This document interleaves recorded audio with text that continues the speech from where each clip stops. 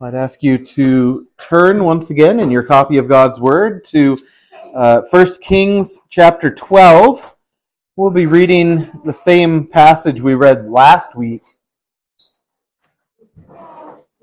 I had a lot of extra thoughts last week that I chose to not make it a longer sermon than it was. But most of our look at the verses themselves we did last week. So I apologize for that if there's not a lot of engaging with the text, specifically this week, reflecting more on the topic itself, worship. But let's read the verses. Let's read the verses again, and then I'm actually going to read a couple of verses from 2 Chronicles 11 as well. 1 Kings 12, beginning in verse 25. Then Jeroboam built Shechem in the mountains of Ephraim and dwelt there. Also he went out from there and built Penuel. And Jeroboam said in his heart, "Now the kingdom may return to the house of David if these people go up to offer sacrifices in the house of the Lord at Jerusalem. Then the heart of this people will turn back to their lord Rehoboam, king of Judah, and they will kill me and go back to Rehoboam, king of Judah." Therefore the king asked advice, made 2 calves of gold, and said to the people, "It is too much for you to go up to Jerusalem. Here are your gods, O Israel, which brought you up from the land of Egypt." And he set up one in Bethel, and the other he put in Dan. Now this thing became a sin, for the people went to worship before the one as far as Dan. He made shrines on the high places, and made priests from every class of people who were not of the sons of Levi. Jeroboam ordained a feast on the 15th day of the 8th month, like the feast that was in Judah, and offered sacrifices on the altar. So he did at Bethel, sacrificing to the calves that he had made. And at Bethel he installed the priests of the high places, which he had made. So he offered on the altar which he had made at Bethel on the 15th day of the 8th month, in the month which he had devised in his own heart. And he ordained the feast for the children of Israel, and offered sacrifices on the altar, and burned incense. And then I'm going to read a few verses from the parallel passage, 2 Chronicles chapter 11, beginning at verse 13. "And from all their territories, the priests and the Levites who were in all Israel took their stand with King Rehoboam. For the Levites left their common lands and their possessions and came to Judah and Jerusalem, for Jeroboam and his sons had rejected them from serving as priests to the Lord. Then he appointed for himself priests for the high places, for the demons," ESV, "for the goat idols, and the calf idols which he had made. And after the Levites left, those from all the tribes of Israel, such as set their heart to seek the Lord God of Israel, came to Jerusalem to sacrifice to the Lord God of their fathers. So they strengthened the kingdom of Judah and made Rehoboam the son of Solomon strong for 3 years, because they walked in the ways of David and Solomon for 3 years." So far in the reading of God's Word. Let's pray. Father, we thank you for this, your Word. We thank you, although sad things are written in it, we know that they are given for our instruction. And we would have our King teach us or rebuke us as we need. So, Father, be with us this evening. May your Son work in our hearts, for we ask it in Jesus' name. Amen.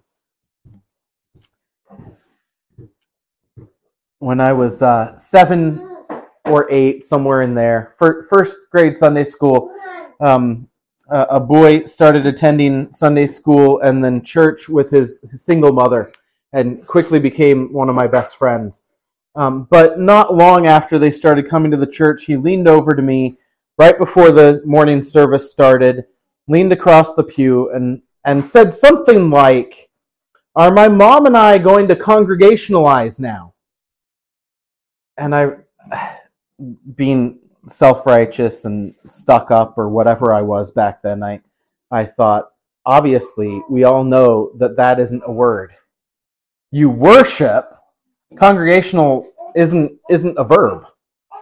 You don't congregationalize. Well, maybe some people. I don't know. I remember thinking how stupid of a question it was, because we all know that it's worship. And yet, I was reflecting this week, I wonder how much I understood what worship was when that simple question was asked to me, and I kind of mocked my new friend. This last week, I picked up a book, and the section that was going to be on Reformed worship in that book started with 4 pages discussing 2 Hebrew words and 1 Greek word for worship. And I saw how long it was, and I thought, oh, scholars. I mean, it's worship. Do we need the word study? I said that. We all know what worship is, and that's why we translate it worship. Do we need the word study? I wanted to get to how we worship. And I realized that perhaps, like my humble friend long ago, who didn't quite know if he was worshiping yet or not, and didn't know what congregational versus worship was, maybe sometimes we start at the wrong point. Maybe we need to step back and humbly say, what is worship? What is worship? Do we even really know what it is at its heart? I want to reflect. I'd planned on a sermon on the regulative principle, and in one sense, this sort of will be, and in one sense, it'll be a very different sermon than I went into last week thinking I would preach. Because sometimes we can think about all the stuff that goes into worship without reflecting on what worship is. Sort of like if there's 2 ways you could answer a question like, what is a souffle? And one person might go in and list all the ingredients. And that's not going to help the majority of us understand anything about a souffle. And another person might describe the way it feels on the tongue, the type of flavor palette it has. And that's really getting more to the heart of what a souffle is, isn't it? Not the technique, but what it is. And I think sometimes we start with the technique or the ingredients of worship, but we don't slow down to ask, what is worship? That book that had the 4 pages on the Hebrew words for worship, at the end of those 4 pages, had this statement which humbled me exceedingly. Joseph Morecraft writes, in worship, here's his definition, in worship, God's people, as his servants, bow before his sovereignty and give him that submission which he, as their sovereign Savior, deserves and demands of them. The Hebrew words for worship denote the service rendered by a willing slave bowing down before his master, whom he cherishes. End quote. He didn't tell you one thing about what you're supposed to do in worship. Actually, he told you everything about what you're supposed to do in worship, didn't he? But you can't make a bulletin based on that. And I think that's an important thought. I think we need to slow down and reflect on what worship is and not just the parts of what we do when we're doing it. That's an important discussion too. And I know I've preached those sermons. There's a 3-part series of those sermons on our website, God's Rule for Worship. There's another video that's 40 minutes long. It was the longest one in our Pillars series. Most of them were 20 minutes-ish. The one on the regular principle of worship is 40 minutes long.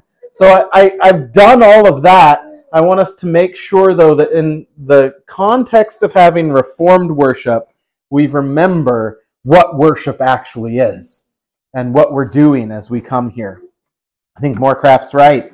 We need to reflect on what worship is. And by doing a 4-page survey of the Hebrew words for worship, he uncovered that one of them is almost exclusively used of what a slave does for his master. Willingly bowing down before the master whom he cherishes. Is that what you are doing as you walk through the Grange doors, or as you walk through these doors? I pray that that is what is in our heart. So I want to reflect on this very basic point that I've made a bit more this evening, but I also want to encourage us as we think about how we can encourage one another in real good worship as well. And for that, I do want to just go back to our texts here, even though some of this will be repetition of last week a little bit. I want to reflect on leaders and on congregations at worship. We have a leader in Jeroboam, and Jeroboam, he doesn't see himself as a servant of God, does he? If we had to boil down what his problem is with his worship, we could go to the regulative principle, which is what I did last week, and show all the biblical ways why he's wrong. But what's at the heart behind even that? He doesn't see himself as a servant of God. It's unclear whether he believes God really exists or not, I think. But even if he does, he certainly doesn't see himself as God's servant. This week I read A.W. Tozer summarizing what the problem was with the worship that Cain brought in Genesis 4. And Tozer's summary of Cain's problem of worship, I thought you could replace Cain with Jeroboam in this quote, and it would all be true. It's the same problem. So A.W. Tozer sums up Cain's worship issues. 1, he didn't understand who God was. 2, he didn't understand how seriously God takes our sins. And 3, he therefore assumed he had the right to a relationship with God that would lead to his being accepted in worship. He didn't understand who God was. He didn't understand the nature of his own sin before God. Therefore, he assumed or presumed that he had a relationship with God that would mean God had to accept him in worship. A pure relationship, perhaps. Or if there was a superior, it's Cain. And I think all of that is absolutely true of Jeroboam. He views himself as equal to or greater than Yahweh God, if Yahweh even exists. And so he goes down this path of leading the people astray in their worship to such ridiculous things, 2 calves of gold. How ridiculous that is.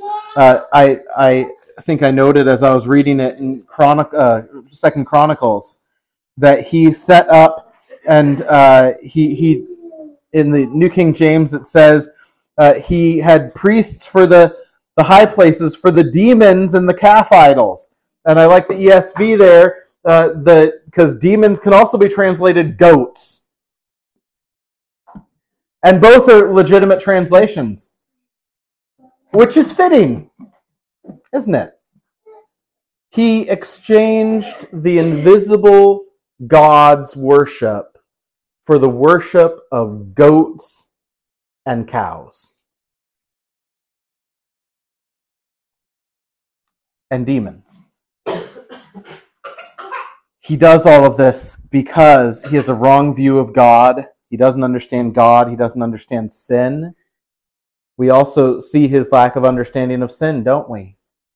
He exchanged the Passover and the Day of Atonement for a feast of his own invention. He exchanged the cross, in other words. Because Hebrews shows us that the Passover and the Day of Atonement were the Old Testament shadow of the cross of Jesus Christ. But he replaces that with something that's like it, but it isn't it. Showing that he doesn't understand the nature of his own sin and the consequential need for atonement which he has. And he doesn't understand the nature, therefore, of the relationship or the danger for the relationship because of his sin. And so he can replace the mediators with any old mediator he wants. Why? Because, well, it's no longer an issue of the holy God telling you the only people through whom he will hear you. No, we can dictate to God who's going to represent us. Now, Jeroboam's the leader in this false religion, but we sadly note that the vast majority of Israel went right along with him. These are people, many of whom were alive in Solomon's reign. At the height of the platinum age of Israel, with the temple of God in Jerusalem.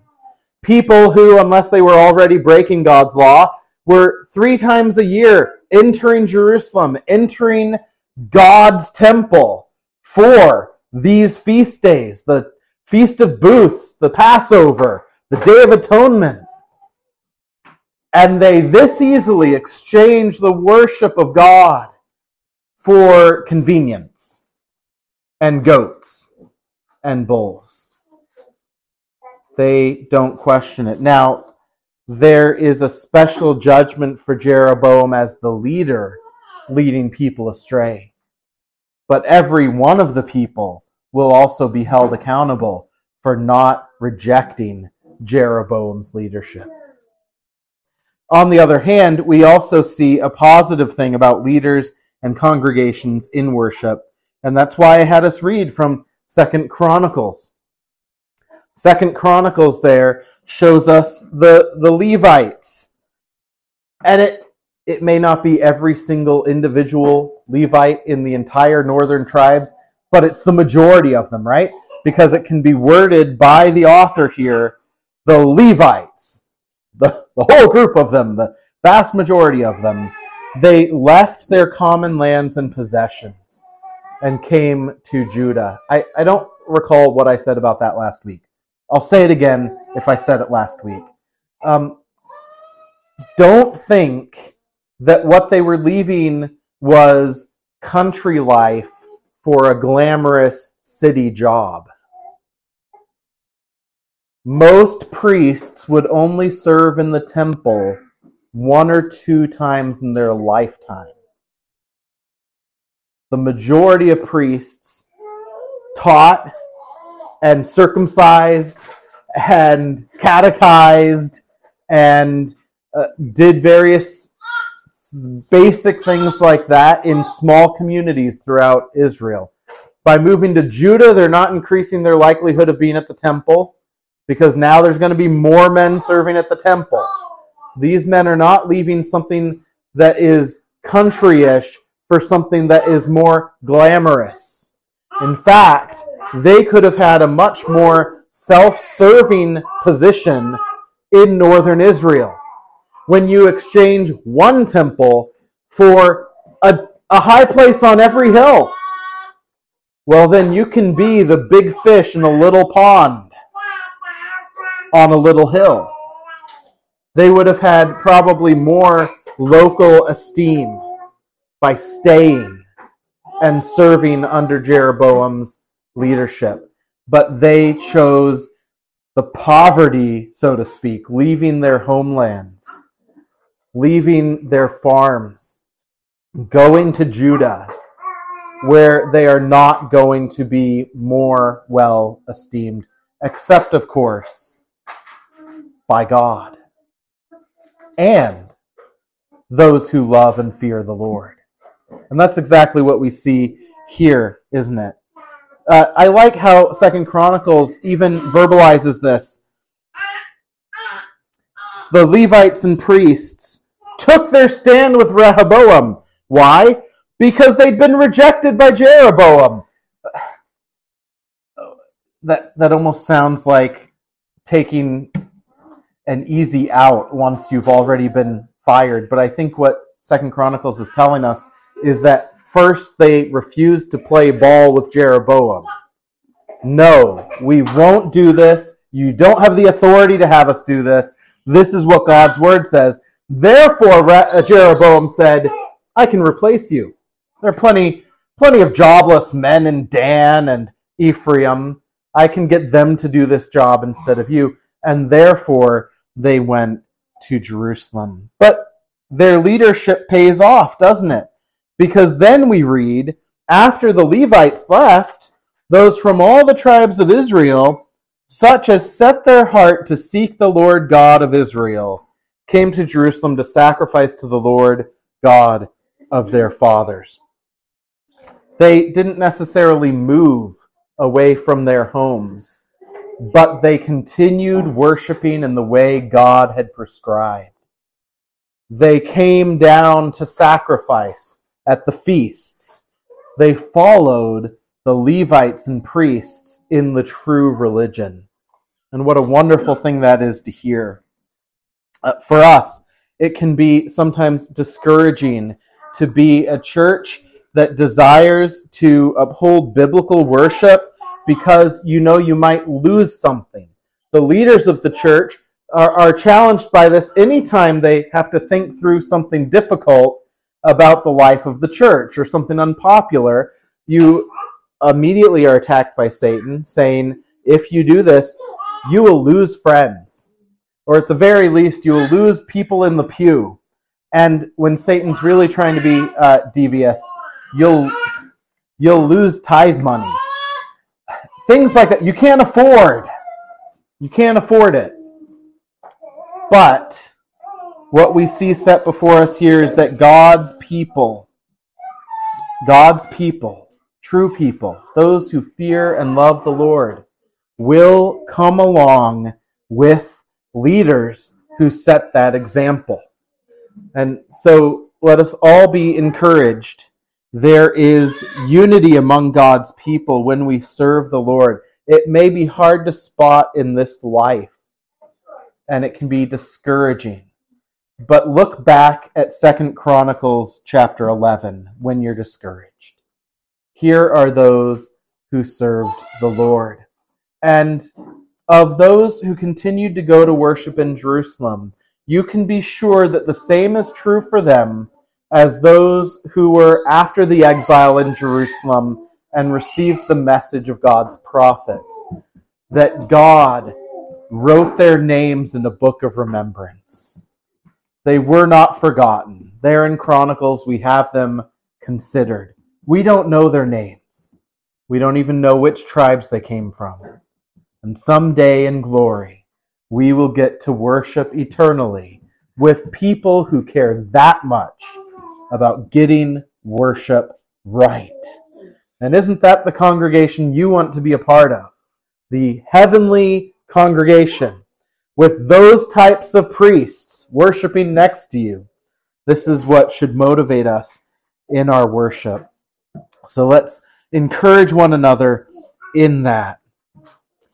We do want to worship God according to His Word, and Jeroboam, of course, sets the prime example of everything that's the opposite of that, and sadly, so reflected in the church today.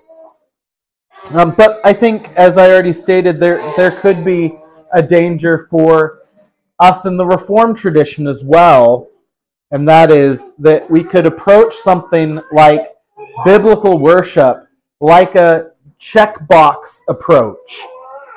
So I think I mentioned this to the elders on Friday in a conversation. Most books on Reformed worship you pull off the shelf, they state the principle of worship. Worship the way God tells us to.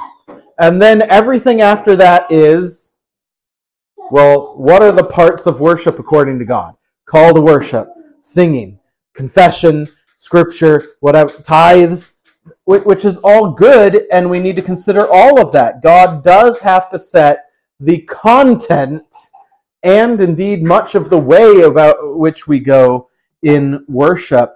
But the danger with this, as I already said earlier, is that we need to remember the internal part of worship as well. So when I say the regular principle of worship is that we worship as God tells us to worship, we can't just think about the parts of the service, because God also tells us about internal worship, what he expects from your heart. And we could easily miss that. When we only look at the external, what does the bulletin's order of worship contain? When we only look at these things, we become legalistic in our worship. Check the boxes.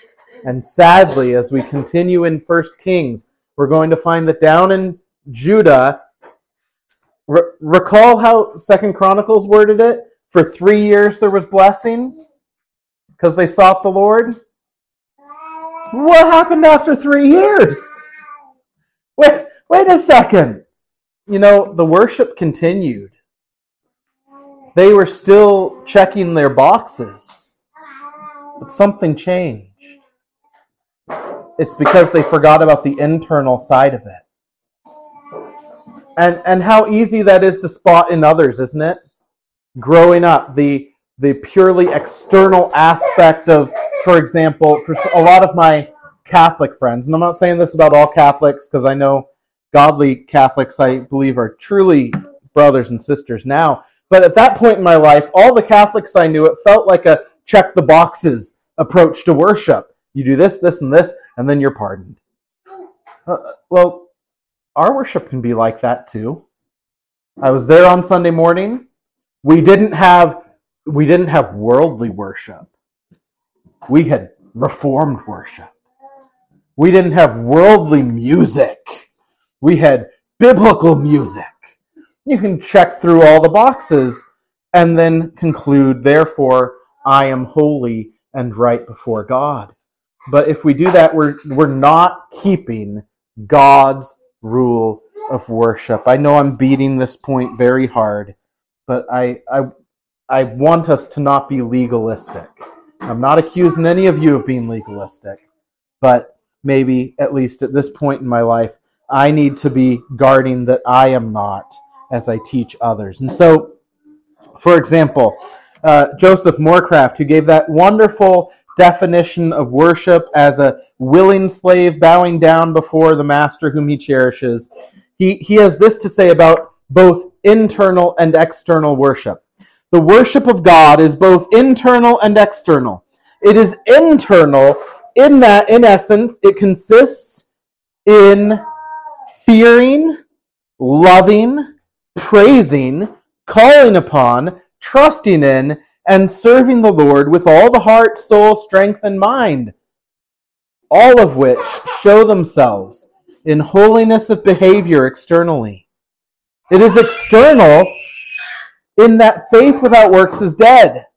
Adoring worship in the heart will manifest itself in public worship of God according to the way he has commanded in his word. The worship of God takes place in the heart of the Christian and shows itself in the actions of the body.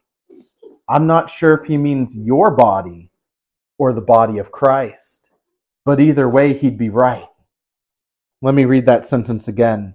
The worship of God takes place in the heart of the Christian and shows itself in the actions of the body. Worship without heart, but with body, is hypocrisy and is hated by God. We should reflect on that. Christ said, "This people honors me with their lips, but their heart is far from me." Jeroboam didn't honor God with his lips or his heart. But it's not good enough for us to just say, well, we honor him with our lips. if our hearts are far from him. Remember what Christ says definitively about worship in the New Covenant age: worshiping the Father in spirit and in truth. Now, you can take that as in the Holy Spirit and the truth, and Jesus says he is the truth. Or you can take that as in your spirit, meaning sincerely. Both end at the same place, don't they? God the Father is seeking those who would worship him from the heart, sincerely. And that sincerity then should play itself out in us seeking to be biblical in the what we do, the ingredients of worship as well. Well, we'll come back to consider Jeroboam and God's comments on his worship, Lord willing, next week. But let us all reflect on this challenge, that Christ not someday look at us and say, "This people honors me with their lips, but their heart is far from me." Let's pray.